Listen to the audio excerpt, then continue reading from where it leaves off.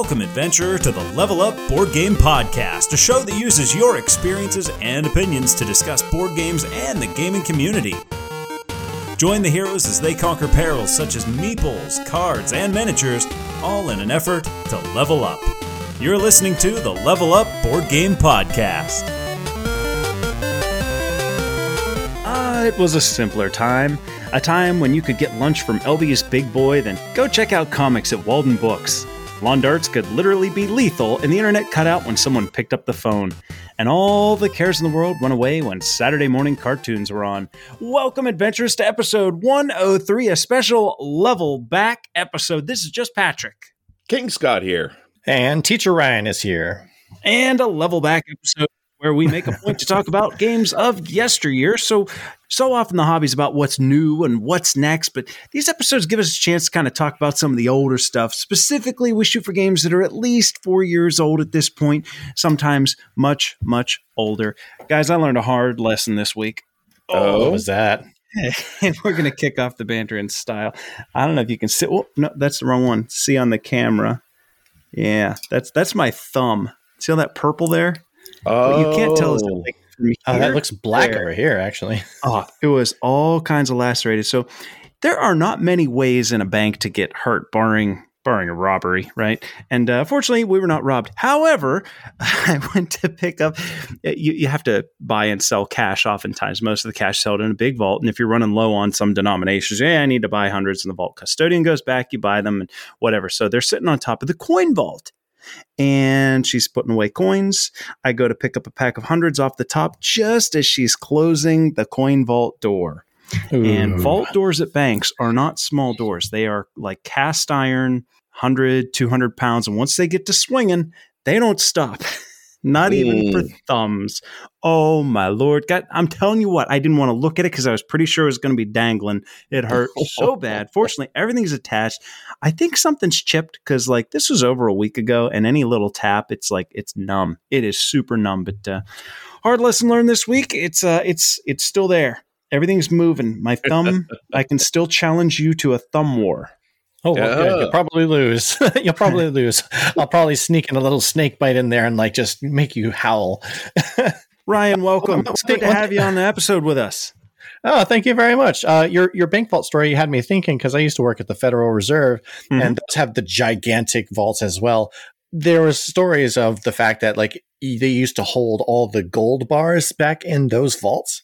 Everyone that went in there to take care of them had to wear like steel boots just in case they dropped a bar on their feet. A bar. Oh, yeah. Man. That means it happened somewhere. And they're like, you know what? We can prevent this from happening in the future. This is uncanny because there was a time that I did the same thing. But it was really crazy because I was working one day. There was this guy that was running around through the reserve.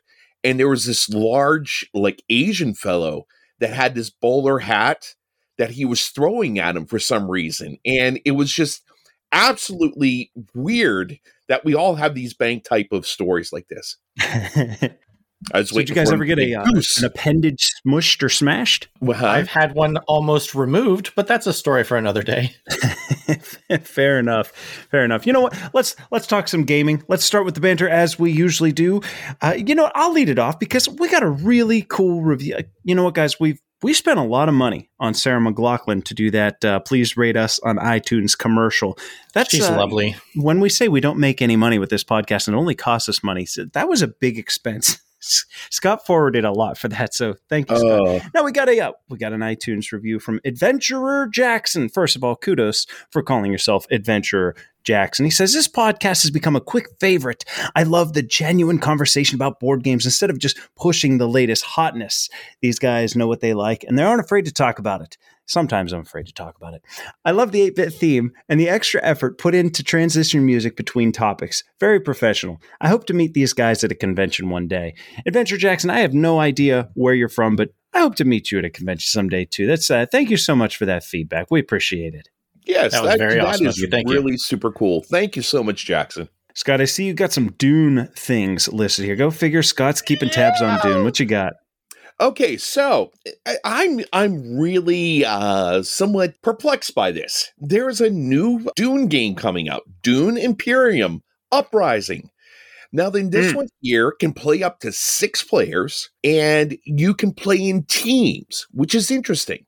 But then the last part of it is the Dune Imperium expansions that you have already work with this new Dune Imperium Uprising, which is a standalone game spin-off from Dune Imperium.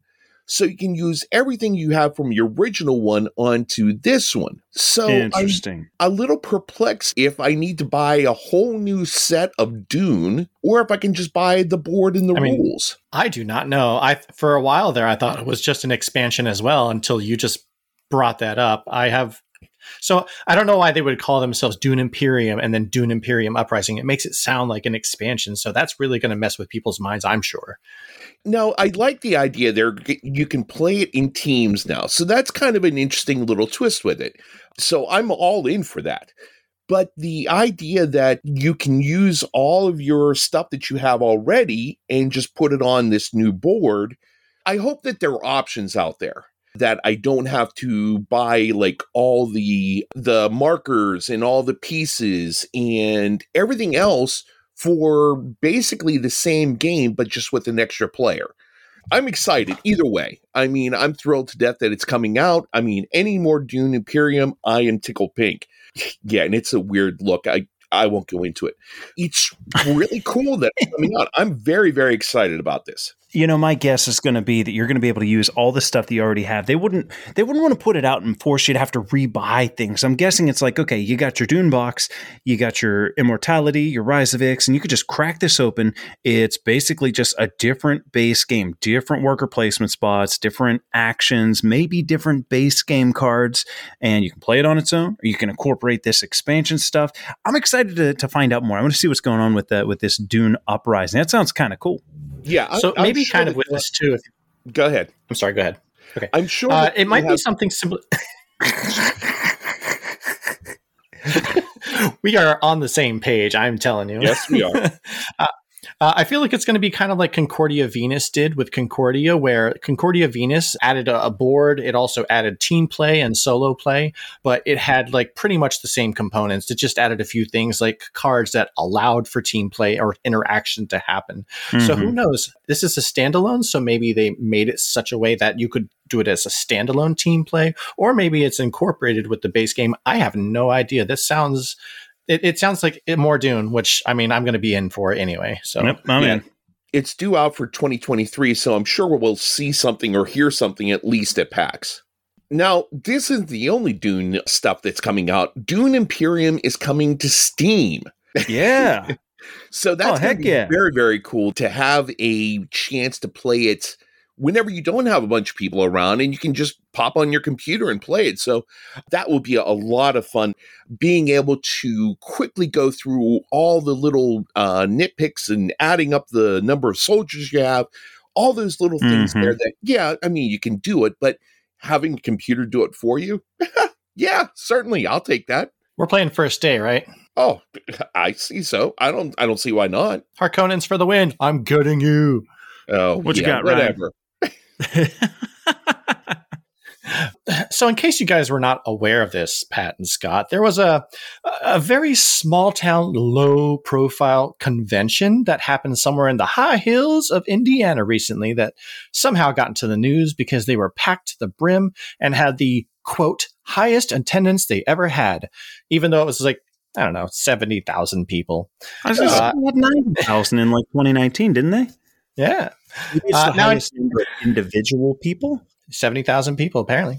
Okay. I know none of us were there, but apparently everyone in town was. But one thing I read about is that there was like this giant herd of cattle that were let inside this thing, and all of a sudden a stampede of these cattle, aka people, happened.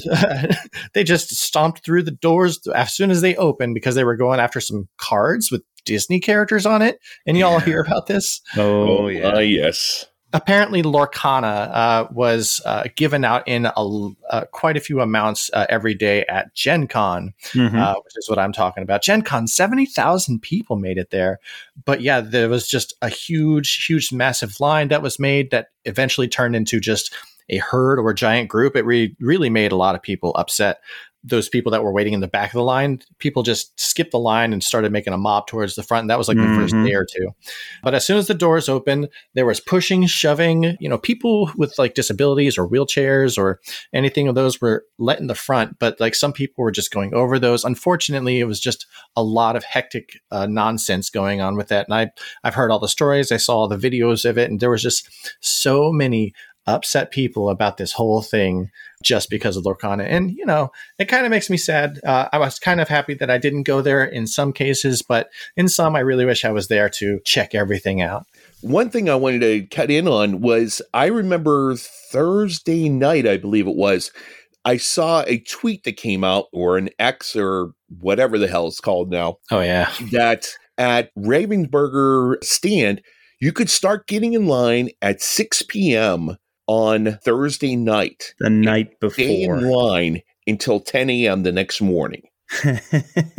Wow. Dude, Yes. There is nothing.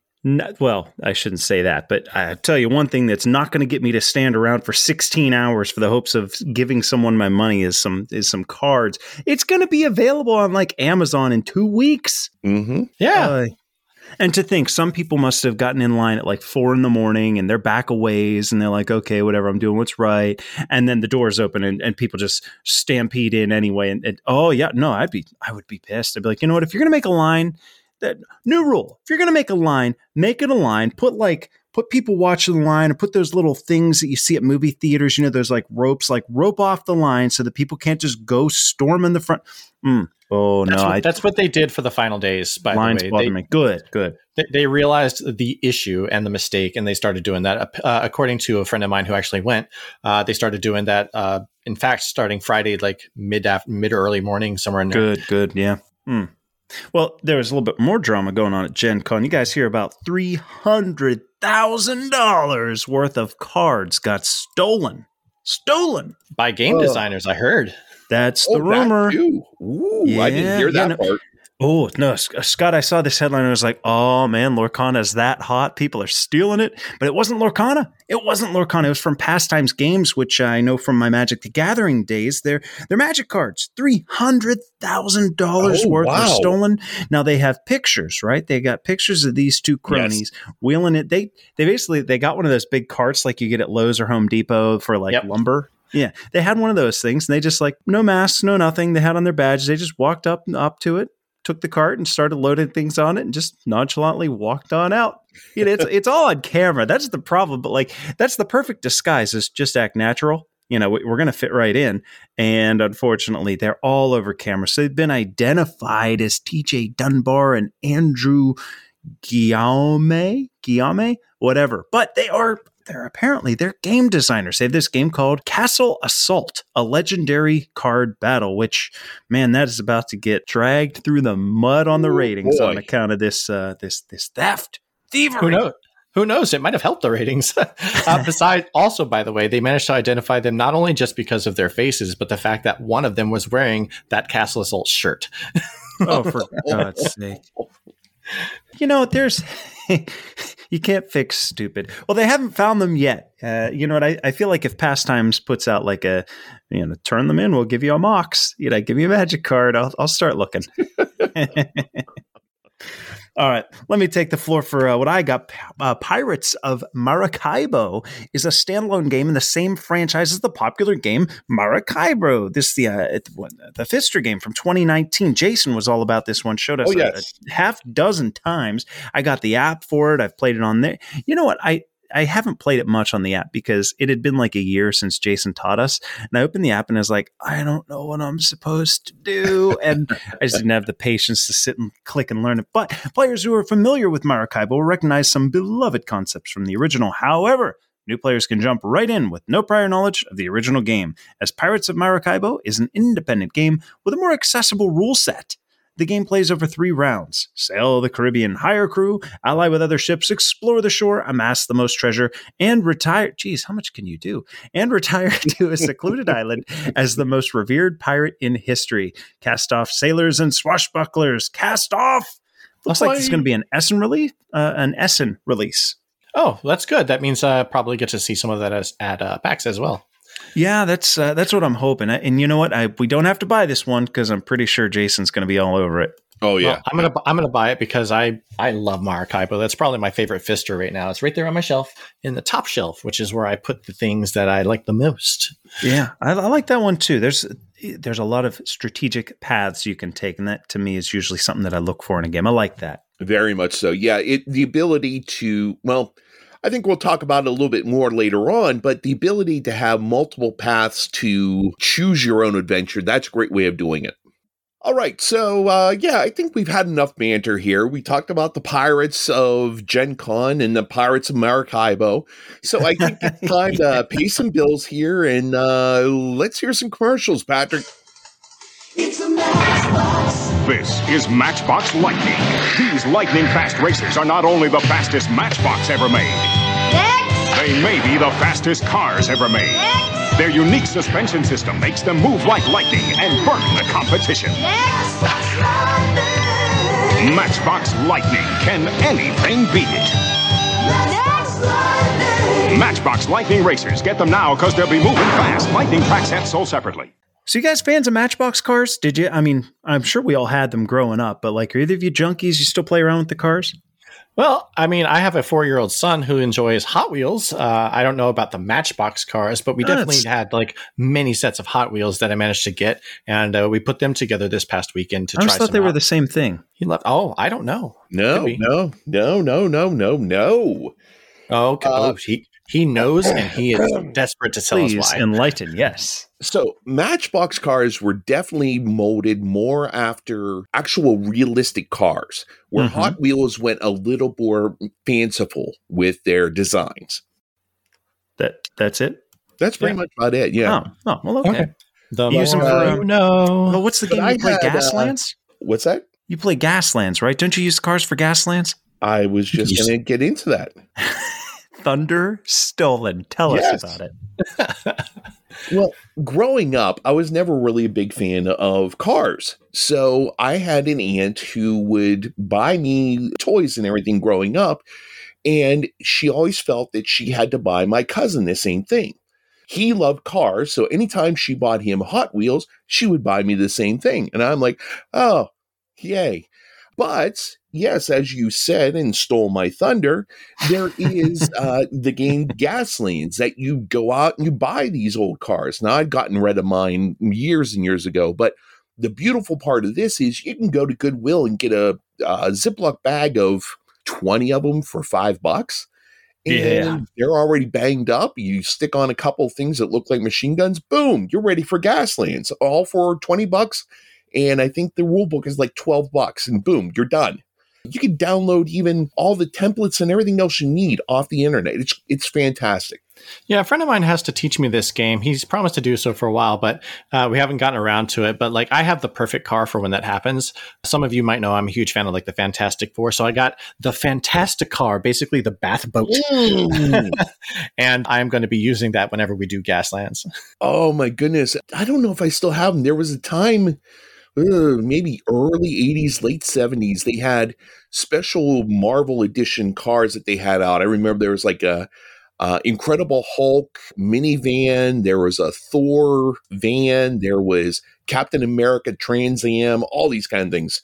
So yeah. Oh, having a Fantastic Car, that's awesome. It would have been great if Thor's car was a Hummer instead of a Hammer. Call it Mjolnir. True. You know what's kind of fun about finding these old commercials to play is that like I got to click through like early 90s or 80s toys, and like I saw one, it was the Hot Wheels, it was a car wash, right? And it has real streaming jets of water, and like maybe that's the one I just played, and at the end you spin it and it spins dry, and I was like, that looks familiar. I forgot that I had that toy. Very nice. Well, now that we've paid our sponsors, now we can get into our recent plays. Patrick, do you want to start us off here? Oh, sure. Oh, well, I was going to give you the floor being the guest, but I will take it. I'm going to go back to 1989, a game designed by Stephen Baker, published by Milton Bradley in conjunction with Games Workshop, which for many people, that's the dead giveaway. The year was 1990. No internet, not even a computer in our home, and the phone was attached to the wall with a cord. The fantasy theme at that time didn't seem like an overused trope. There weren't hundreds of excellent video games with stunning graphics. We didn't have the high-quality fantasy movies that put us in the boots of dwarves like we do now. High fantasy still felt fresh, and the thought of playing a game as a barbarian, an elf, a dwarf, or a wizard made my young brain explode. Enter Hero Quest, the giant box it was, the amazing art on the front, and the entire world within to be discovered. Guys, what made Hero Quest stand out were a few things. You got minis, right? Minis for all the figures, furniture, items. You could put them all in the dungeon. Mega toy factor. This game was customizable. We spent so much time with garbage like Trouble and Sorry, kids games, basically, that like to play this thing and discover the back of the rulebook where it gives blank maps and instructions for how to make your own dungeon crawl. That's still cool to this day. And how about this? It's got a campaign in the box. Not that our young selves ever actually followed through with it, but hey, it's a factor. That's cool.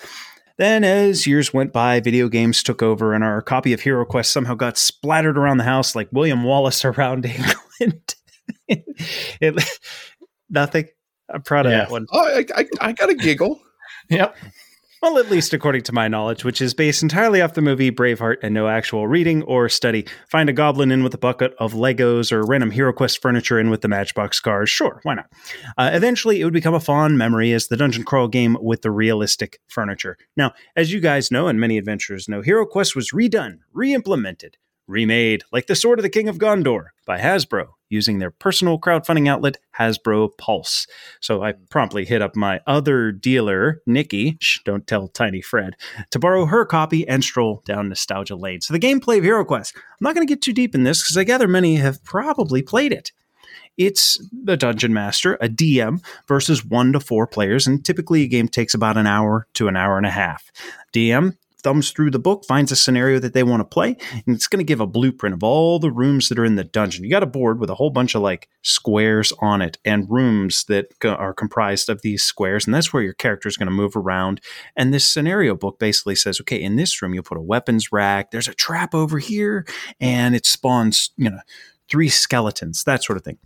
Movement's really simple for the players. They just roll a d6. Combat, really simple. Roll a d6. Heroes complete the objective. They win. If they all die, they lose. It's that simple. So this is a game that gets a lot of love. And why is that? So a few things are going to stand out.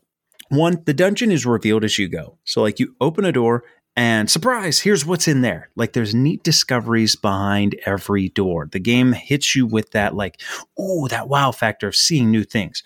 New items can be found, purchased between games to upgrade your characters. You have a character progression. You get to find legendary stuff. That's cool. And the gameplay is really, and I mean really easy. Kids can play this. I got it when I was 6, right? So what's not to love? Easy gameplay, unfortunately, means that it's this game as written, as by the rulebook, it lacks depth, right? You're not going to have any really tough decisions to make. And even when you do, it often depends on the random luck from a D6. Oftentimes, the game just boils down to open the door, kill the baddies, search the room, do it again, wash, rinse, repeat. But this kind of leads into what's good, all right? Hero Quest isn't just, it's not the Hero Quest, the game. It's Hero Quest game system. It's a system. The gameplay as written isn't exciting. And you, dear adventurer, you're a hobby gamer. Hero Quest isn't as good as dungeon crawlers that we have today. But the box of stuff that you get, the basic rules within, that's the paint, the canvas, and maybe even the inspiration. Hero Quest as a game system gives a creative DM all of the tools that they need to make for some really neat scenarios for the players. Base game, for example. Let's say you've got a dozen spells in that box for the wizard. There's no reason you can't come up with more, even writing them down or making your own little cards.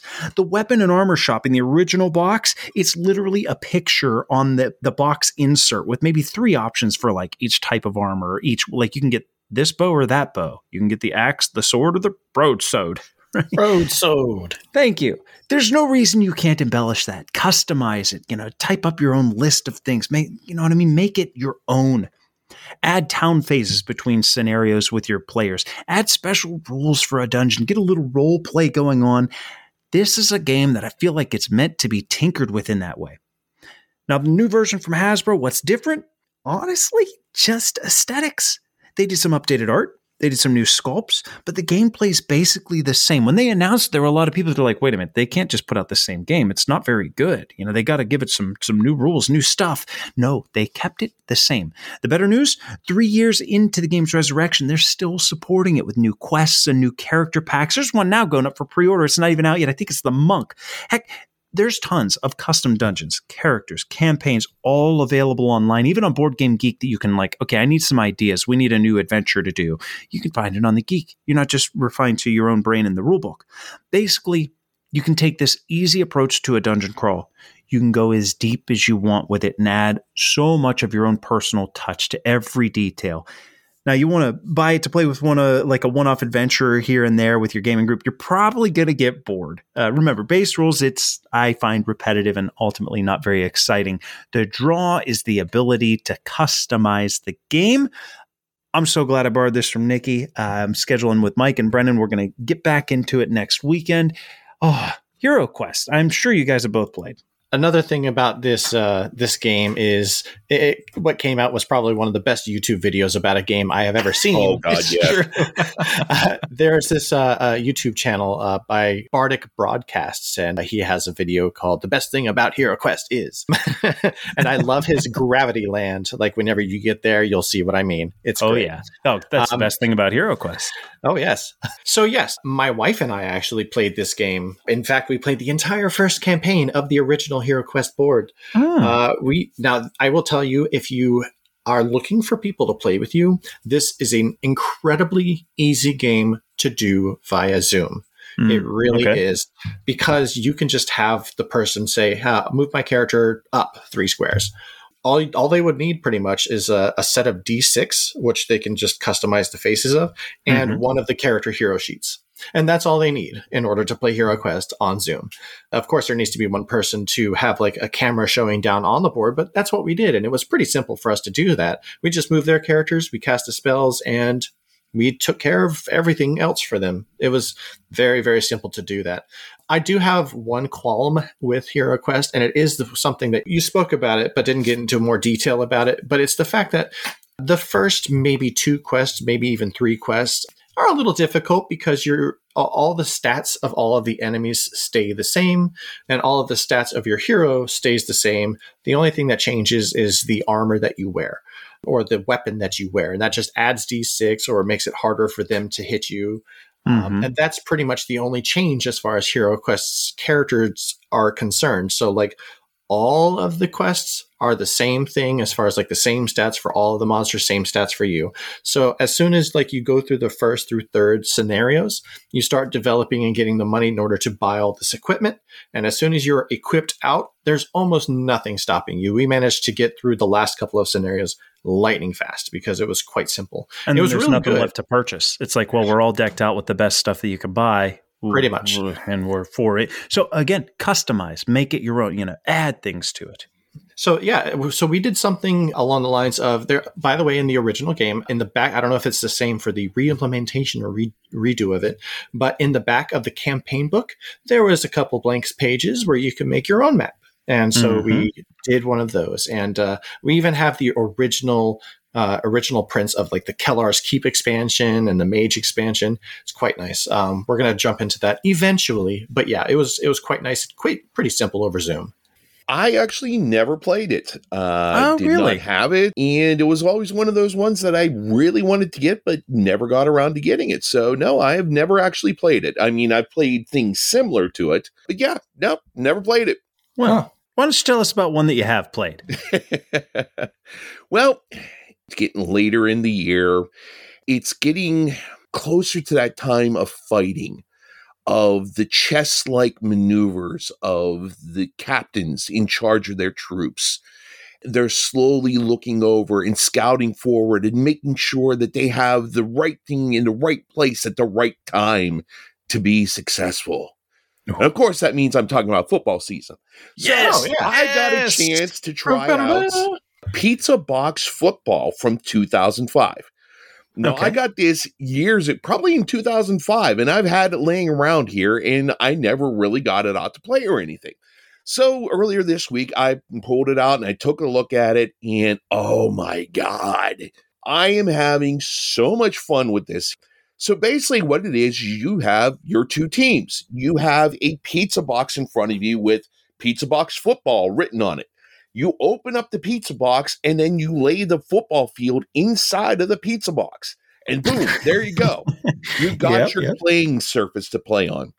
You've got a ton of dice. You've got little markers to mark down how far you're going, how many timeouts you have.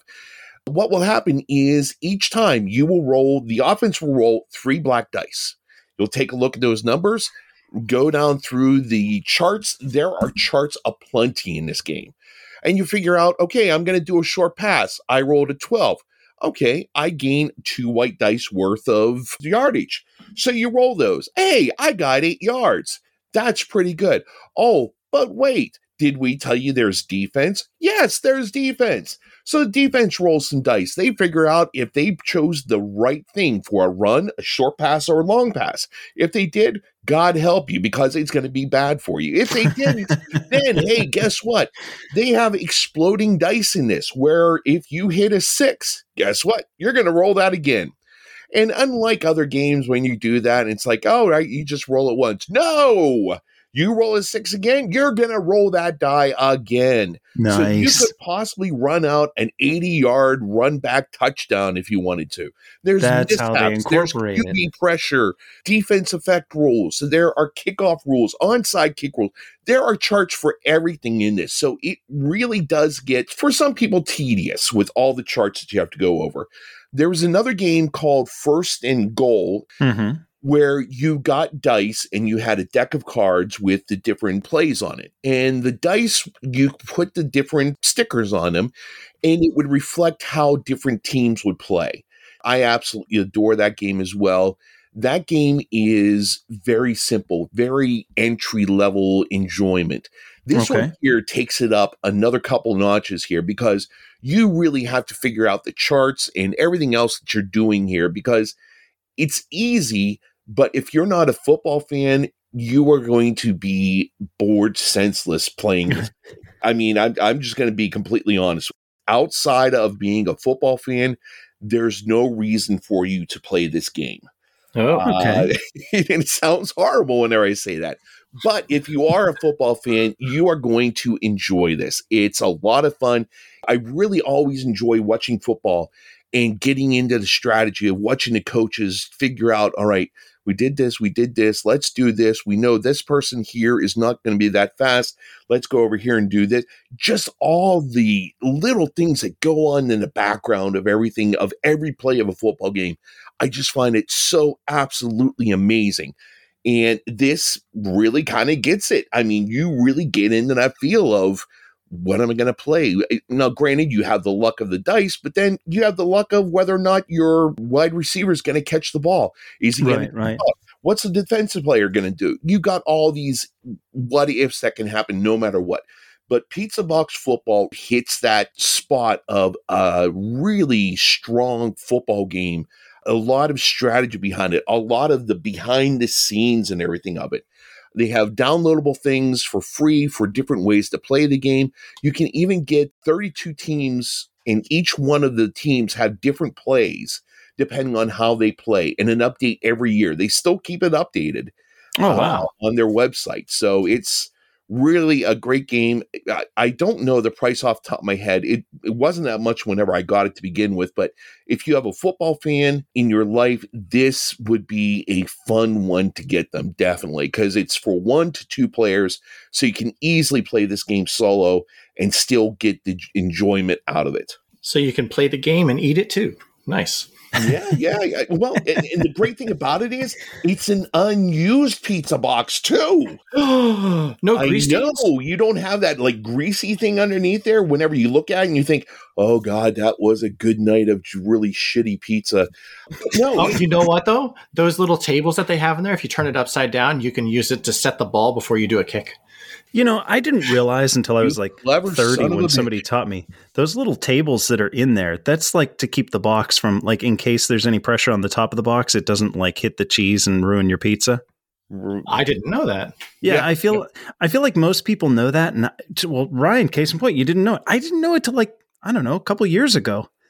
I mean, my sister used to use it as Barbie tables for like Right. outside stuff. Absolutely. Absolutely. I was like, well, free Barbie table.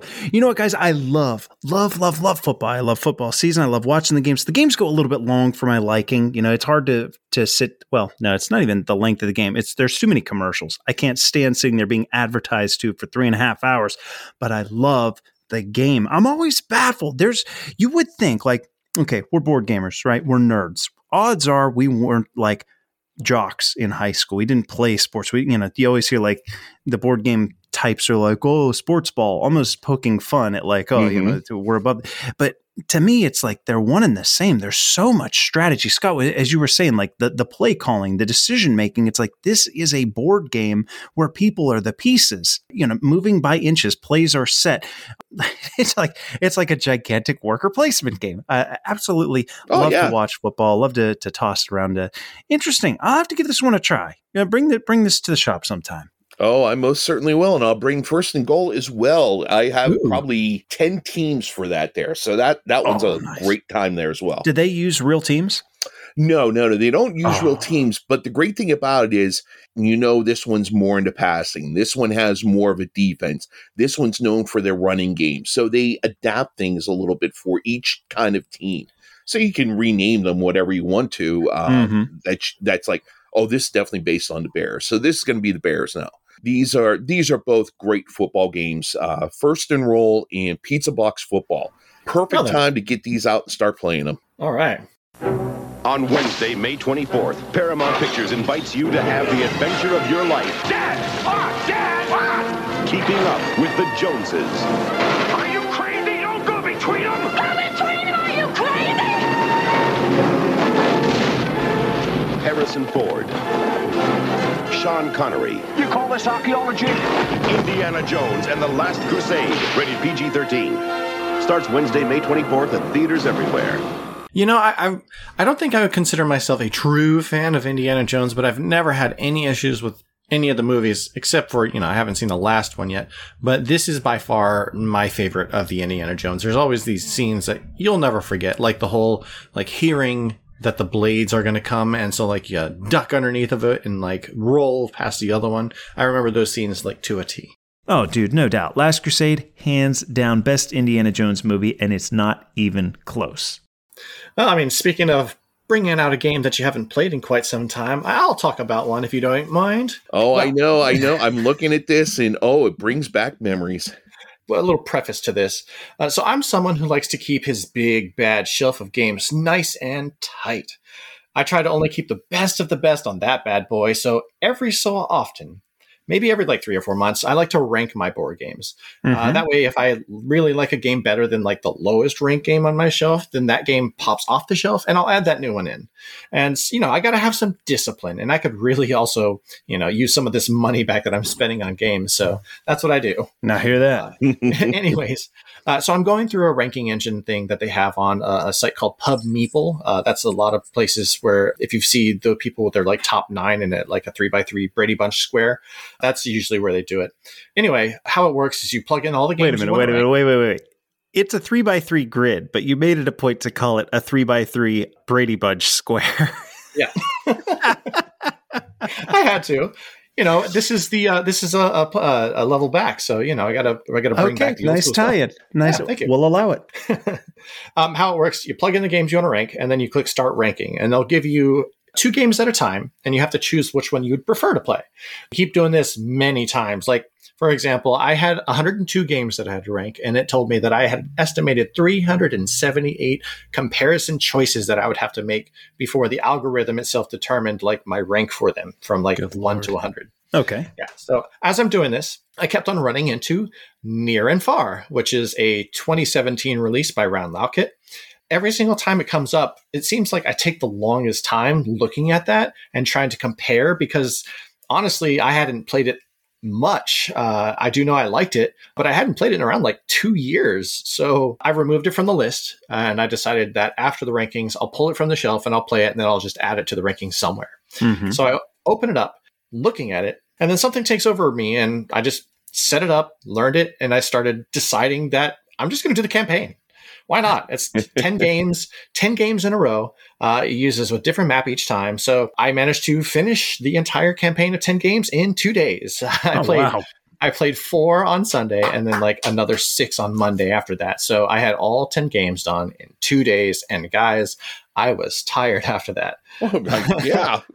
But I remember why I liked it. So the game is pretty much a spiral notebook that if you open it up, it's a big spiral notebook. It's a big, like 12 by 12 pages. And you open it up and this is this giant map, which has all sorts of locations on it. Some of them have like a little storybook icon where you put storybooks based on how many people are playing. And whenever you move your character to that spot in the storybook, someone on your right reads a page for you from that excerpt and you have a choice, just like in Above and Below, which is still my favorite Ryan Laukat game, spoilers. You chose something and you get rewards based on how well you do. Mm-hmm. So that happens. You get stuff. For the most part, it is a storybook game. It really is. However, it is more of a resource management kind of game. So like you're mostly getting resources from the land. You're going back to the stores and you're getting all sorts of items that you can purchase from. I also played the campaign with all of the expansions. So I had Amber Mines in there, which had the witch's magic spells in there.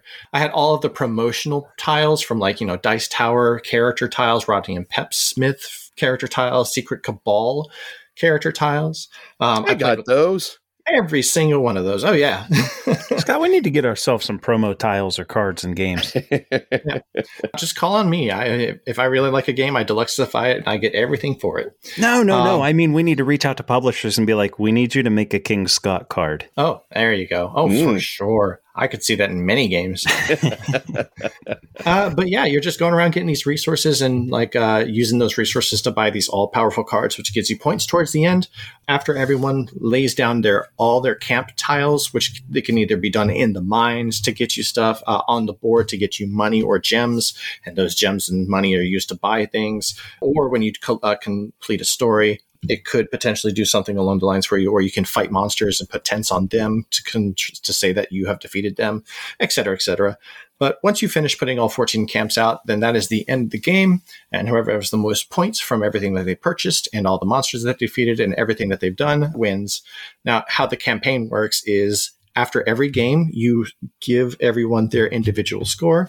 Mm-hmm. And after all 10 games, you will have 10 scores. Add them all together, and whoever has the most wins the campaign.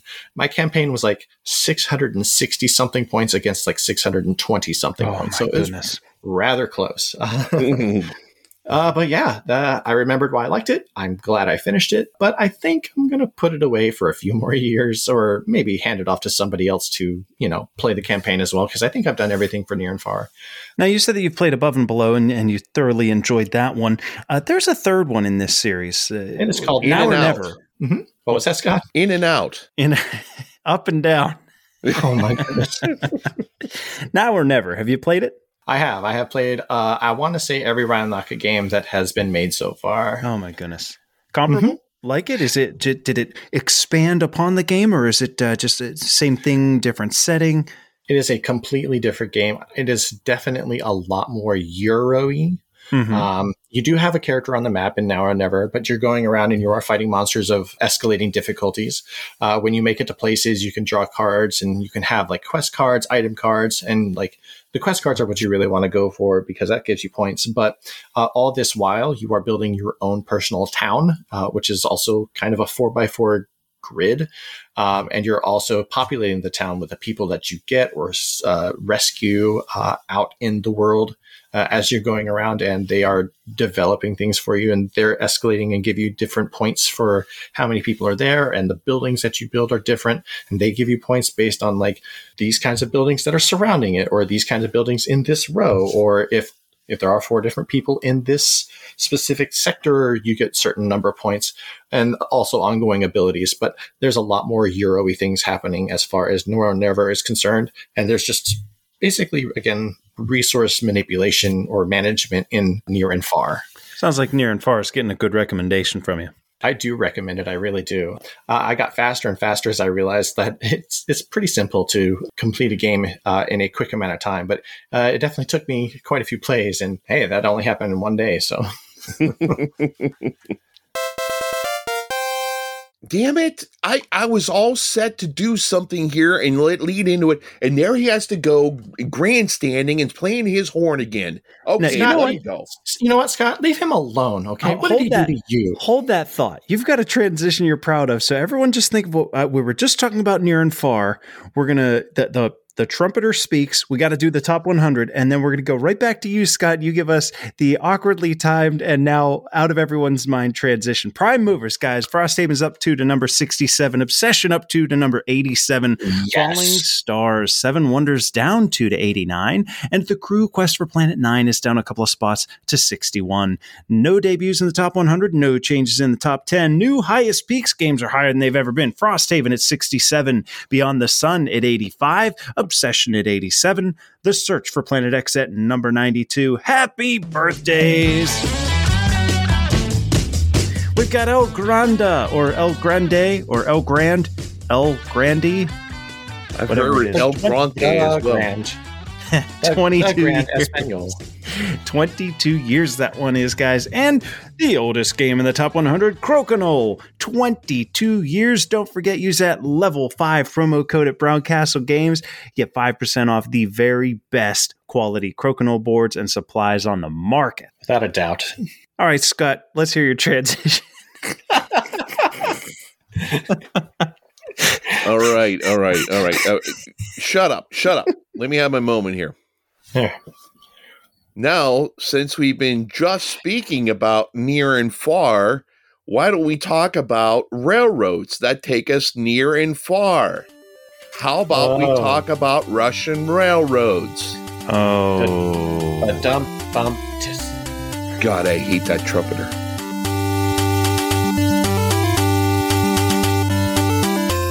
Designed by Helmut Ole and Lonnie Orkler, published in 2013 by Z-Man Games, Russian Railroads is a rail-building game for 1 to 4 players. In the game, each player will be upgrading their rail systems on 3 different tracks, building more powerful locomotives, and enhancing their infrastructure via factories. The game plays for a couple rounds more than the number of players, and at the end of the final round, the player with the most points is the winner. So at Level Up, as you know, we try not to make our walkthroughs boring. So we try to give you like a brief description of just what's happening in the game. Usually this means some details are left out, and in the case of Russian Railroads, there's going to be a bit left out. The central board of the game is basically a menu of worker placement spots, and to understand them, let's first talk about each player board. Your player board shows 3 different rail lines, Trans-Siberian, Kiev, and St. Petersburg. Basically, these are just a number of spaces along which you can move rail pieces. Under your board, you have your industrialization track, where you move pieces along yet another track. Throughout the game, you'll be placing factory pieces along this track, giving you an ability when your marker hits that space. Now, the primary goal of the game is to move rails as far along as the 3 tracks on your main board as possible, as well as to advance your industrialization track as far as possible, though it's unlikely that you're going to be able to do everything in the span of the game. Grab 6 workers and a coin, and you're ready for play. Now, the main board is where I said you're going to find those worker placement spots. What exactly do they do? Primarily, you can place workers in the rail building sections to advance your white rail piece along any of the 3 rail tracks on your personal board. As it reaches various points, it's going to unlock your green rail, and then your red, etc. The relevance of the different rail colors is simply that they score more points for advancing them further down the tracks. The more difficult to unlock the rail color, the more points it scores. Another big concept in this game is the locomotive tokens. Well, locomotive on one side, factory on the other. I already mentioned that the factories are for the industrialization track, but what's up with locomotives? Well, on the 3 rail tracks on your player board, there's various spaces that are going to unlock something. A big power, more points scoring, a bonus token. But these spaces don't just require the rail token to have reached them. Often, spaces on these tracks also require that you have locomotives that can reach them. And this is actually quite simple. There's a worker placement area on the main board where players can acquire locomotive tokens. They have numbers on them, progressing from 2 to 9, and when you get them, you take the smallest number available, you put it to the left of any of your 3 tracks. Ta-da! That's how far down the track your locomotive can reach. Ideally, far enough that it unlocks something represented on the track. So far, so good? Other spaces include moving the industrialization marker, taking the turn order, gaining coin, which is basically another worker which you lose when you use it, or gaining an engineer. Put simply, engineers, they're like personal worker placement spots that only you can use moving forward. Now, I'd be remiss if I didn't point out a couple of game changers in Russian Railroads. First, the engineers that I just mentioned, they vary from game to game in the order that they come out, and that's one of the only ways to really differentiate your abilities from other players. Second, one of the bonuses that you can unlock on your tracks is to use a bonus token. You see, each player starts the game with the same 9 to choose from, and when they unlock one, they pick which one to use.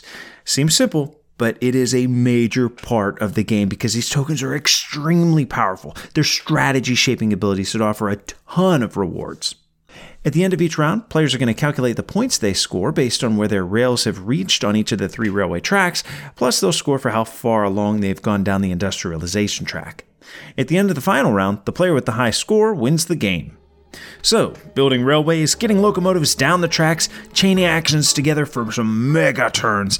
Let's get back to the table. Let's find out if this previously top 100 game still has steam. Oh, geez. Sorry about that.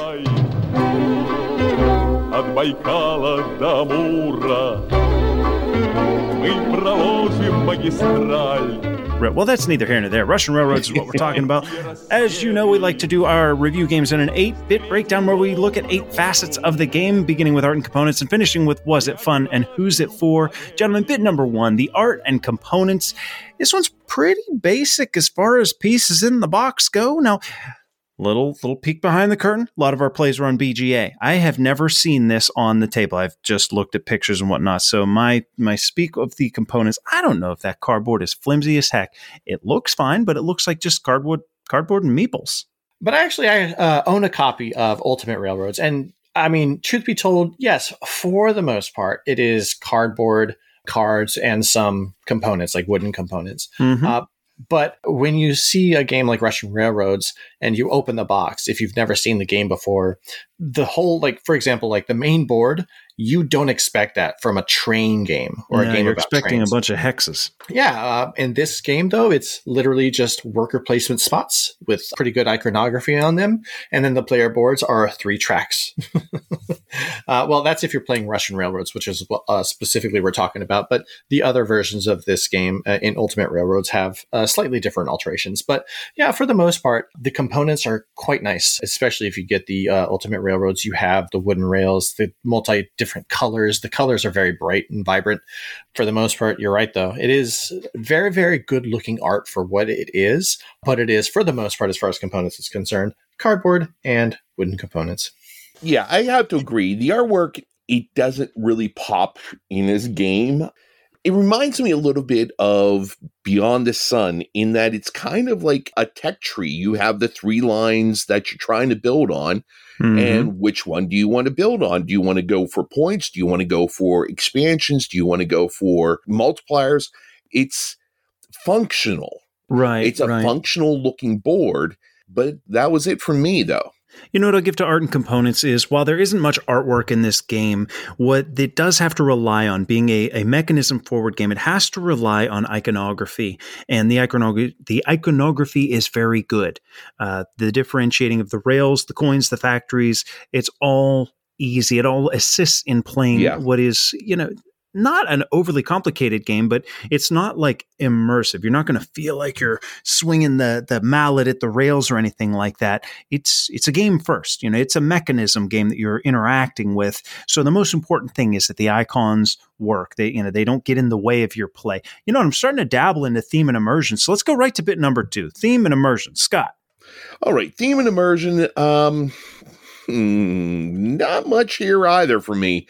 Like you said, I don't feel like a railroad baron wearing my top hat and smoking a cigar sitting on the back of my train going, yeah, that's how we're going to lay the rail across the country. No, I feel like a 50-year-old man placing wooden pieces on a board. That's about it.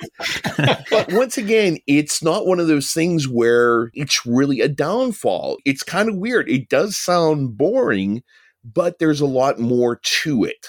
So, But still, if you just look at this part of it, theme and immersion, it's not there for me. I don't know. I'm just busy trying to math it out in my head, thinking what's going to be the most ultimate move for me to make here.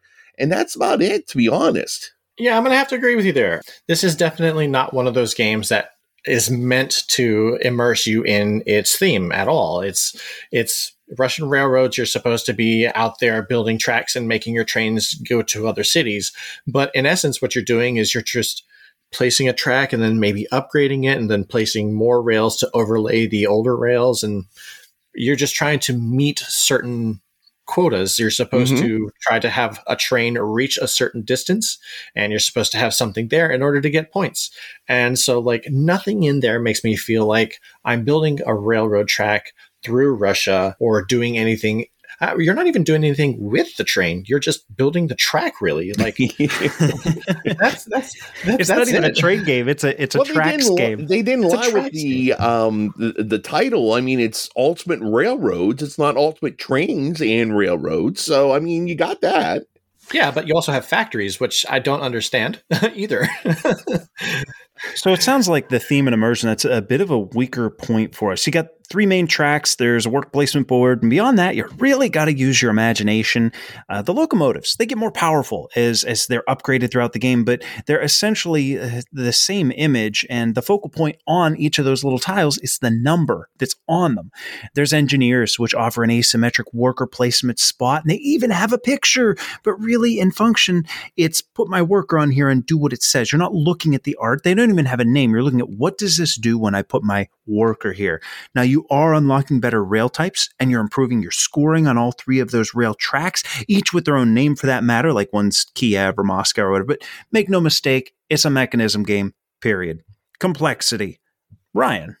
As far as the complexity is concerned, like, I mean, the rules are pretty simple. Once you get the iconography down, you're good. So I think the complexity of the game comes with, rerouting yourself after an opponent takes a spot and does something that prohibits you from being able to do anything that you were trying to do. So that's the complex part of the game there. The complexity is where I think, for me, the game starts to shine. It's rather complex game, as in the decisions you make earlier tremendously affect the later game. Do you want to rush out and get more productive tracks? Do you want cards to assist your gameplay? There's a lot there to do. It's not really a good introductory game. This isn't one of those things that you want to take. Okay, this is not in-law approved. Period. Yeah, I'll just put it out. Definitely not. It gets more complex as you go along with the decisions you have to make. Whenever you're first starting out, it's easy. Boom, boom, boom. Just do the first 3 turns. Then it starts getting a little bit more complex with the decisions you have to make. That's where I sit with the complexity. What about you, Patrick? I steered clear of this game for quite a while because I was worried about how complex it was going to be, and it's just not overly. It was much easier than I thought it was going to be. I hear railroads, and the BGA has it like a 3.4 or something, like, or 3.8. I think it's starting to get up there around the 4s, and that's where you start to get into like Through the Ages. Some much more complex games. I was like, oh, I don't know if I got that in me. Dude, the bulk of the game is worker placements, and the spots are all intuitive. You do have to factor in that some of the spots take more than one worker, and in a 2-player game, you have those little cover-ups. So like this spot's not available in 2-player. That's not that tough.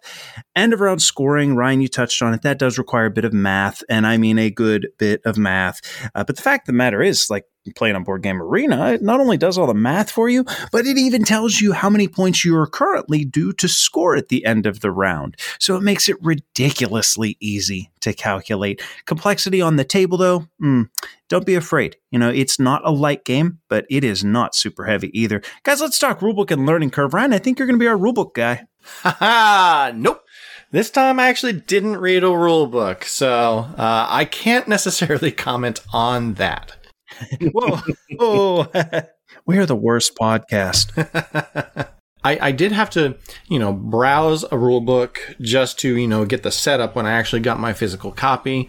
And from what it looked like, it seems like everything that you needed is in there, and it's in like a nice format. It looks like it just talks about the player boards, and then it talks about how to advance your track, and it seems pretty straightforward. So, I think that makes learning the game come fairly simple. Now, learning curve, on the other hand, that's where this game shines. For me, it's the kind of game where learning how to play isn't that tough, but learning how to play well, it is. I think maybe the most profound element at play here is discovery. And I mean, at face value, it's just a good old worker placement game. But when you're on your 3rd play, your 10th play, your 20th play, and you're still finding synergies and little ways to like trigger things and have these mega turns, new ways to score big points in the contained system that is the game. I find that really, really exciting. Learning curve to play, you're going to know how to play after a game. How to play well, takes some time, and you're still finding things along the way. What do you think about the curve, Scott?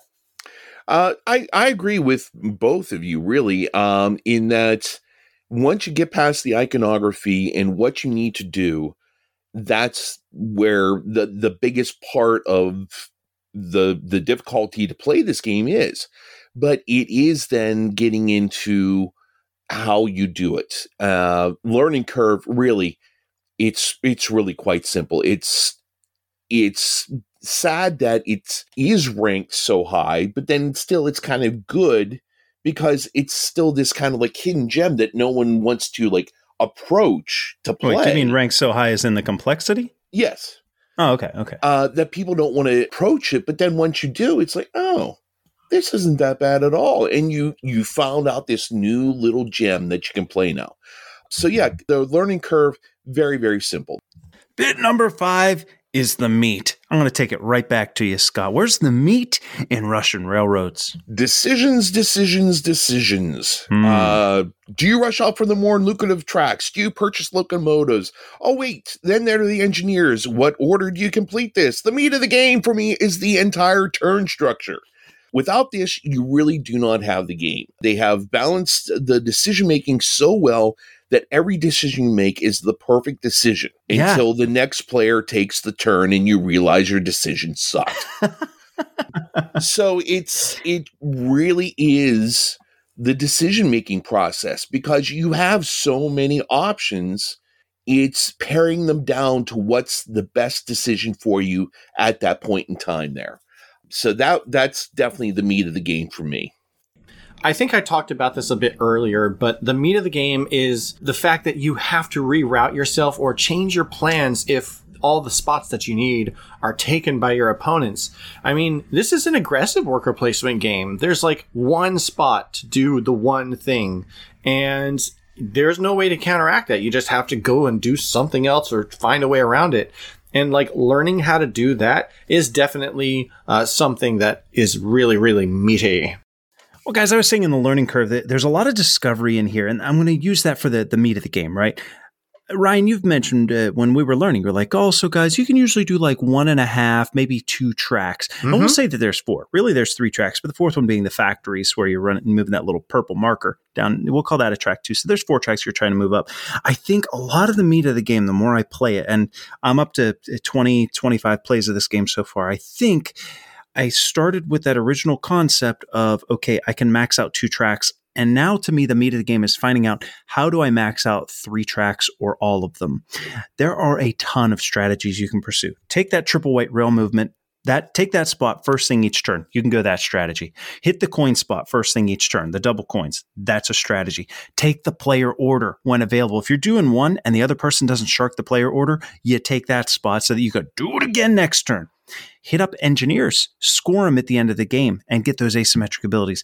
You can play the factory track, and you can combo up factories to get you extra movements and whatnot. It's finding, okay, if I do this factory, when I hit that point, then I get to move this rail. It's a game about triggering actions, right?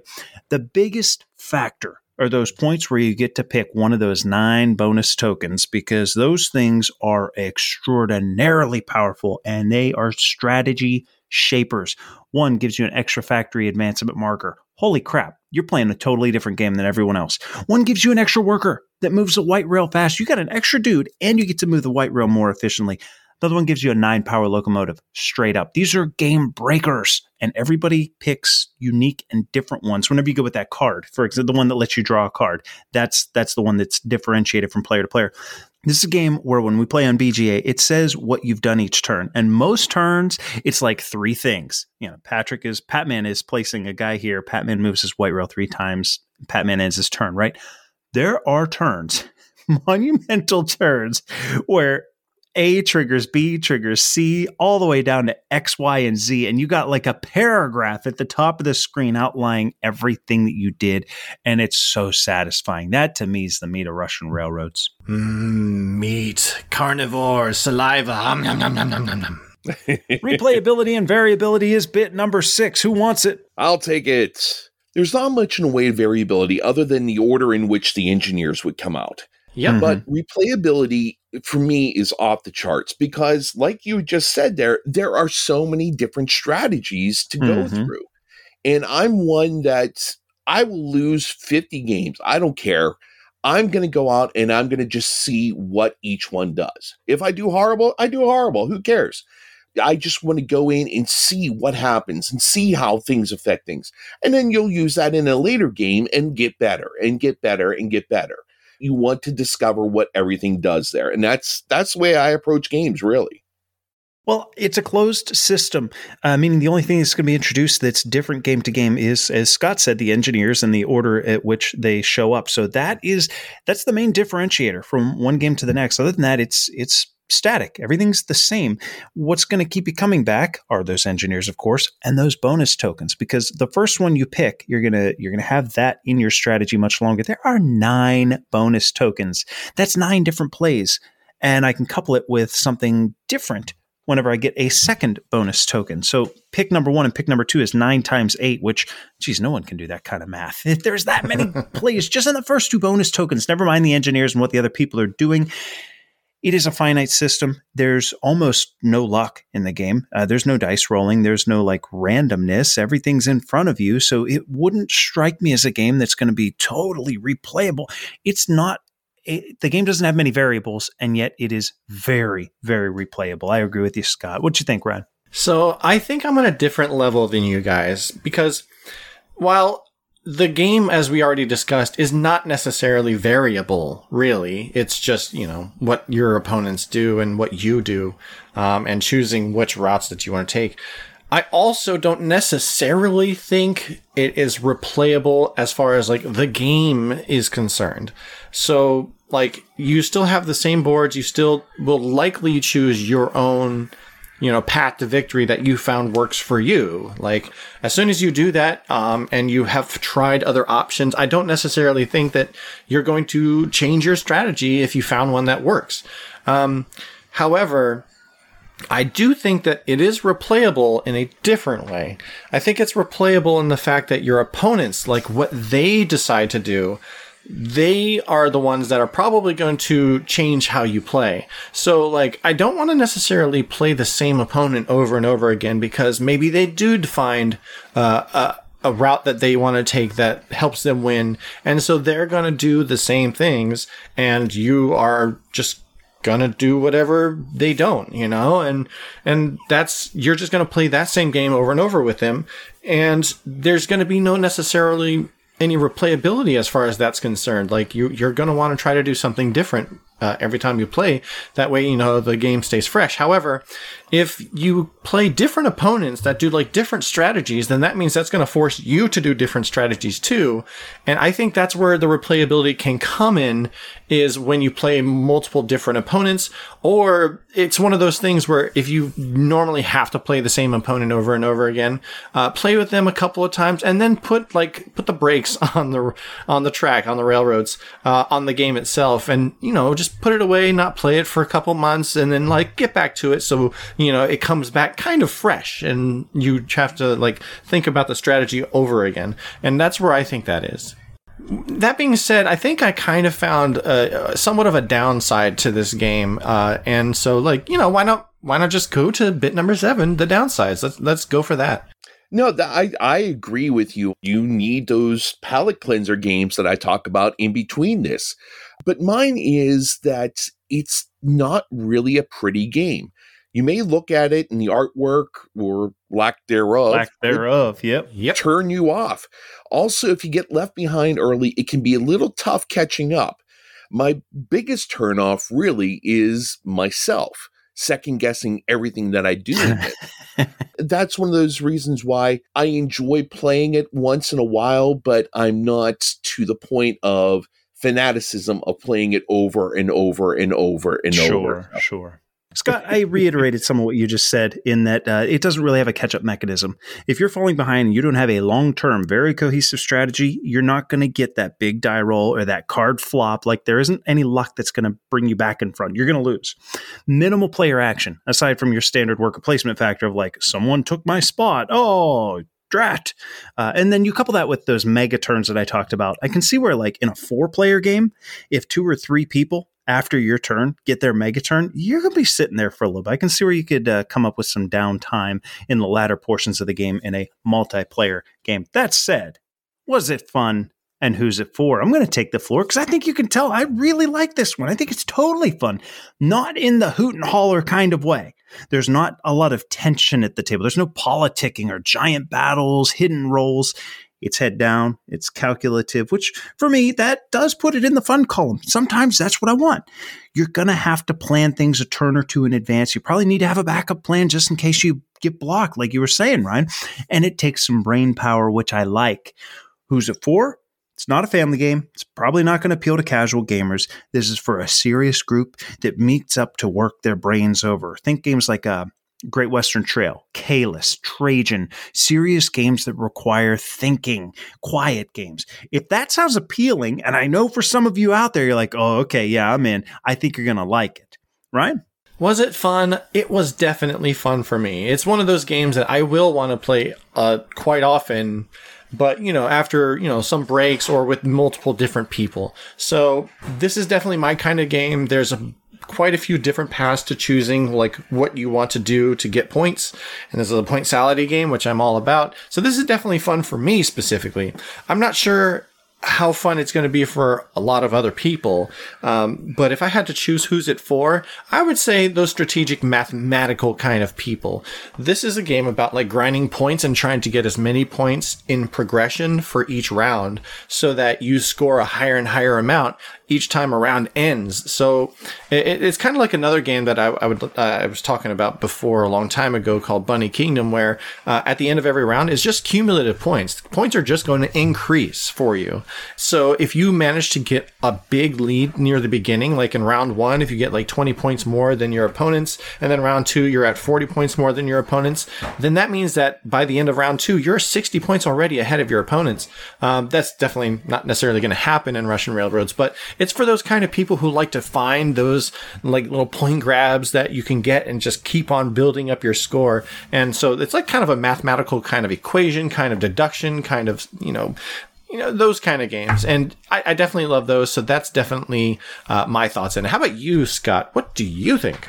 Well, it's kind of funny because I think we all kind of wrote down the same exact thing. Yeah, I did have fun with it, but this is for someone who wants to number crunch, math out all the opportunities.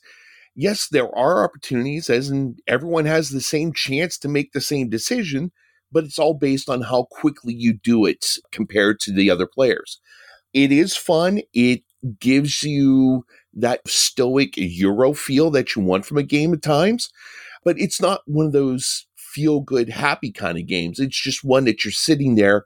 You almost feel like you're doing homework, adding everything up there. So, I mean, if you're in the mood for doing homework, this is the game for you. There we go. Let's put our money where our mouth is. Let's put some money where our mouths are. Ryan, you own a copy. You keeping your copy? Choo-choo, my dude. Of course I'm keeping it. Scott, you don't own a copy. Are you interested in buying one? No. Okay, I don't own a copy. I think for the right price, I would buy it. I think MSRP is like $100.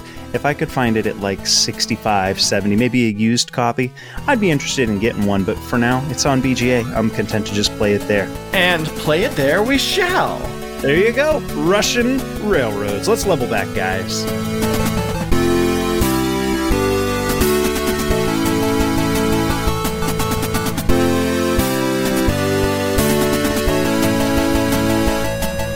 In the dystopic 1930s, the Industrial Revolution pushed the exploitation of fossil-based resources to the limit. And now the only thing powerful enough to quench the thirst for power of the massive machines and of the unstoppable engineering process is the unlimited hydroelectric energy provided by the rivers. 1 year ago today, we had the opportunity to review Barrage, who was taught to us by our dear teacher, Ryan, joining us today. Guys, 1 year later, it's no secret, I love Barrage. I put it in my top 10 games of all time, so I'm just going to keep my mouth basically shut for the rest of this. Ryan, a little update on Barrage. You weren't with us that episode. Tell us, why do people want to play this one?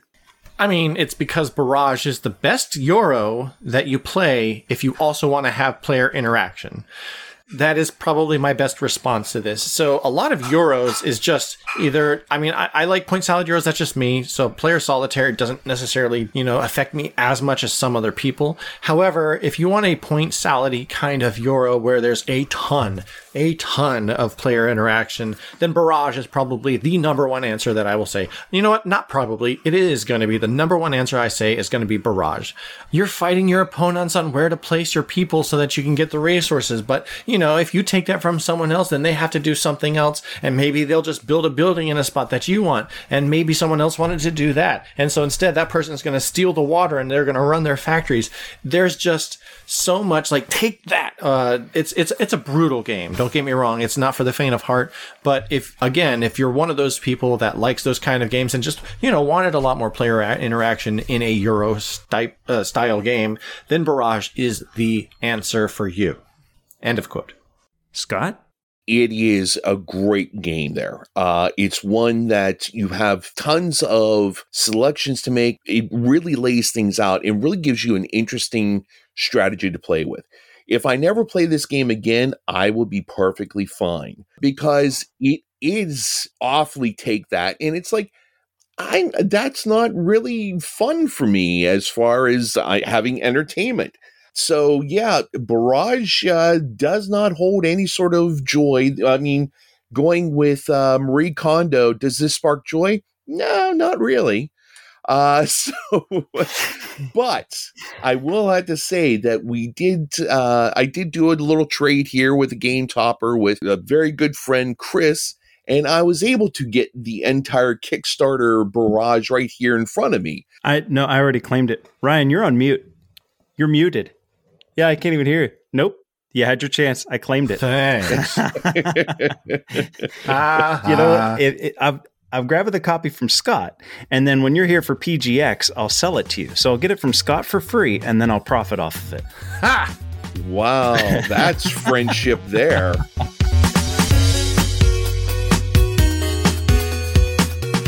What? More work? All right, time to polish this turd. Scrub, scrub, rub, rub, zub, zub. Alright, so back with another episode of Polishing the Turd, and this one is a little bit different than usual, because usually this is about taking a game that was either not the best or could have been a good game, but it just became something special when an expansion or a hotfix or whatever was introduced. Well, for this one, Just Patrick was asking for games from 2018 and earlier, and I just don't have any. So instead what I've done is I have two games I want to talk about that are from 2019 that I actually think are good games. However, these are games that I will never play without the expansions again, because I just think they make them that much better. But it's a little bit against the theme of this segment because they weren't games that had problems. They just were games that were missing a little something. So the first one is a game from Pencil First Games called Heroes Welcome. And this is a fun Euro game where you are playing goblin merchants in a fantasy town, and every day the heroes come back from the dungeon and they move through the town and they represent your worker, and you're going to move them from shop to shop, and every time they go to a shop, the shop's going to close. In this town, you're going to buy their stuff. And when you take their stuff, you will give them gold, obviously, and you might sell them other things to then take their gold. So you have both their items and the gold. And you're going to take the items that they give you and you're going to break them down into raw materials to build new things. Because what you're doing with those items is you're going to then sell them to the monsters that are around and are going to take those items into the dungeon. And then the next day, the heroes are going to go back into the dungeon and kill them, come back with the stuff that you already made, and the cycle goes on and on and on. Now, this is a fun, clever little game. However, there's an expansion called the Kickbacks expansion, and it has a couple little, I'll call them quality of life improvements of a little more variable player setup and so on and so on. But the main thing that comes in this is sometimes if you build the thing that the certain bad guy wants, the certain villain wants, you get a kickback. And sometimes you know what it is, sometimes you don't know what it's going to be. And it just increases the competition for these customers tenfold. And there's just no reason to ever play Heroes Welcome without the Kickbacks expansion, and I really like it. This is a very simple small box game that just doesn't get the love I think that it should. This is a very fun, smaller scale Euro game that I really enjoy, and I play it almost every local convention. I'll take it and we'll get a game in, and I had the pleasure of playing it with the designer at KublaCon recently, and it is such an enjoyable game. It's a good game without the expansion. It's a really fun game with the expansion. Easy to learn, easy to throw in there. Never play without the Kickbacks expansion. Now, the second game that I'm going to talk about is also from 2019, and this is from a lesser-known company that I love called August Games. And this is a game called Treasure Mountain. Another Euro game. This time your dwarves kind of digging through the mountain and pissing off dragons, then killing the dragons because you pissed them off and they're angry at you and all those kinds of things. The neat little conceit about this game is, well, there's two little conceits that are very cool. The first one is you're building out your own individual mine, and you're buying tiles that you put in your mine, and there will be regularly you're going to find gems that you're going to need to use these gems to sell to people to make money. You know, you're dwarves, that's what you do. But you're going to be slowly improving your mine, getting more things in your mine. And the other conceit, which I just adore about this game, is there are 5 different dwarves that you have. And older dwarves have longer beards. If your dwarf has a longer beard than a dwarf that is somewhere that you want to go, you can bump them off the spot, you take the action, and that dwarf goes back to the person who started with it, thus giving them another action, but also now you get to take that action that you want. And it's just an amazing conceit. And this is a very fun game, but the expansion to this game adds purple gems, and the purple gems are magic gems, and you're going to be able to harvest these magic gems and use them on scrolls. So you're going to have spells that will let you have a better chance to fight the dragon, or it might adjust something with the contracts or give you something, and it's just this tiny little bit of extra overhead in the game that just makes it that much more competitive, that much more interesting, and like with Heroes Welcome, this is another game that I think has been criminally overlooked. It is so clever and fun, but this is one that if you're looking for kind of a lesser known game, Treasure Mountain is one that you should definitely grab, and also definitely get the upgraded coins to go with it. So there you have it, everybody. That is Treasure Mountain and Heroes Welcome. They don't quite qualify because they're from 2019, not 2018, and these are games that really I think are very fun, strong games without the expansions. They're just better with the expansion. Anyhow, there you have it. I hope you're happy, Just Patrick and Lord High Chief Dung Merchant Scott, and I will see you guys next time. Well, that went on for quite a long time, getting it? Almost as long as Teacher Ryan was on the throne after Burrito Night, if you know what I mean. Yeah. Guys, did you see he's got a card in Well, he doesn't have a card.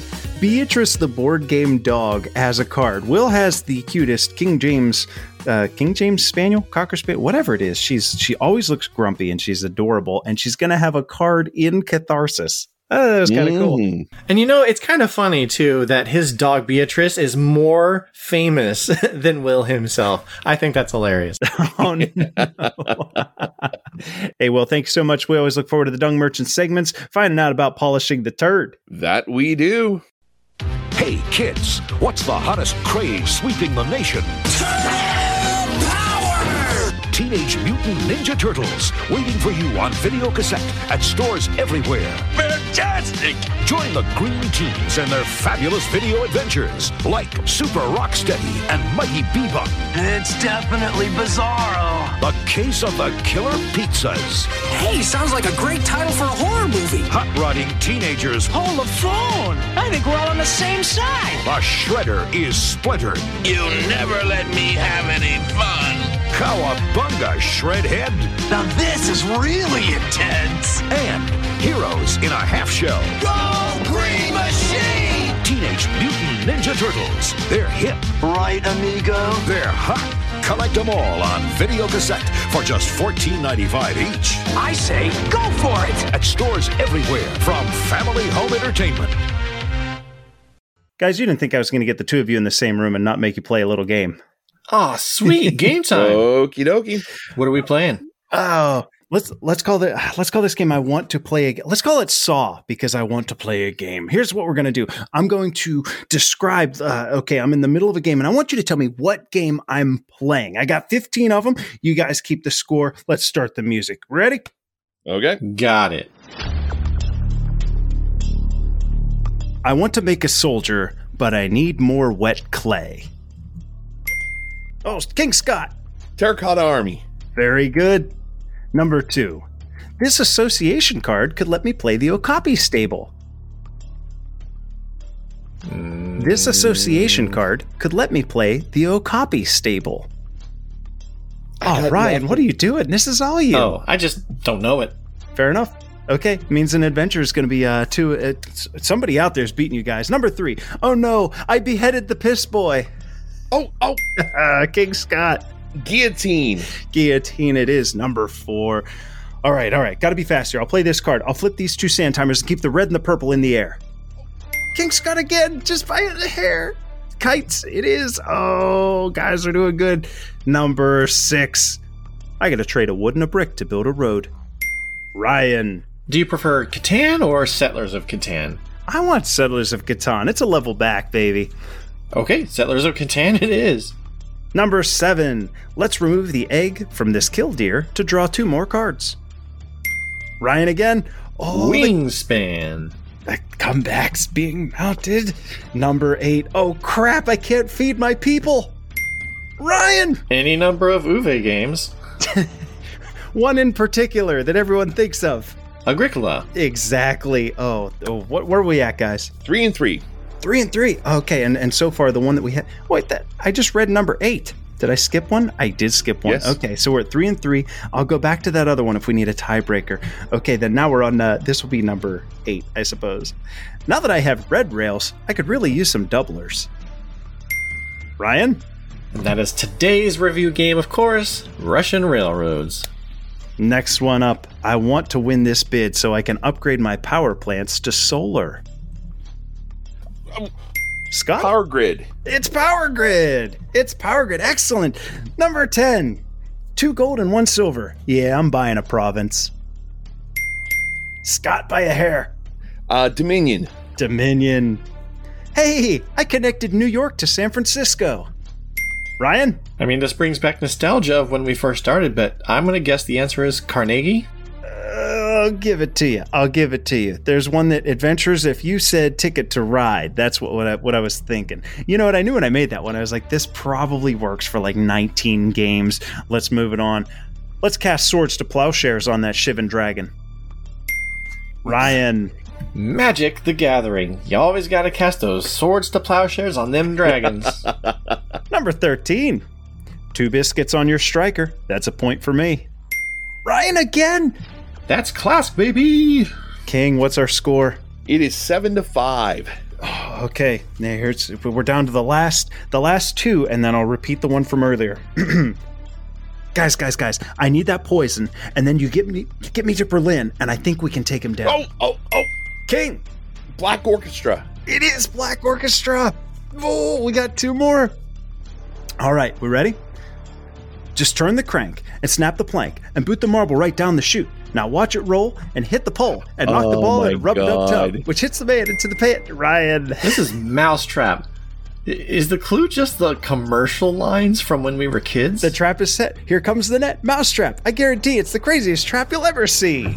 So that does it. Ryan's got. Is that a 2-point lead for Ryan? 8-6, yes. 8-6. That'll do it. Okay, to try and save face, because an adventurer out there could be kicking you guys down, this association card could let me play the Okapi stable.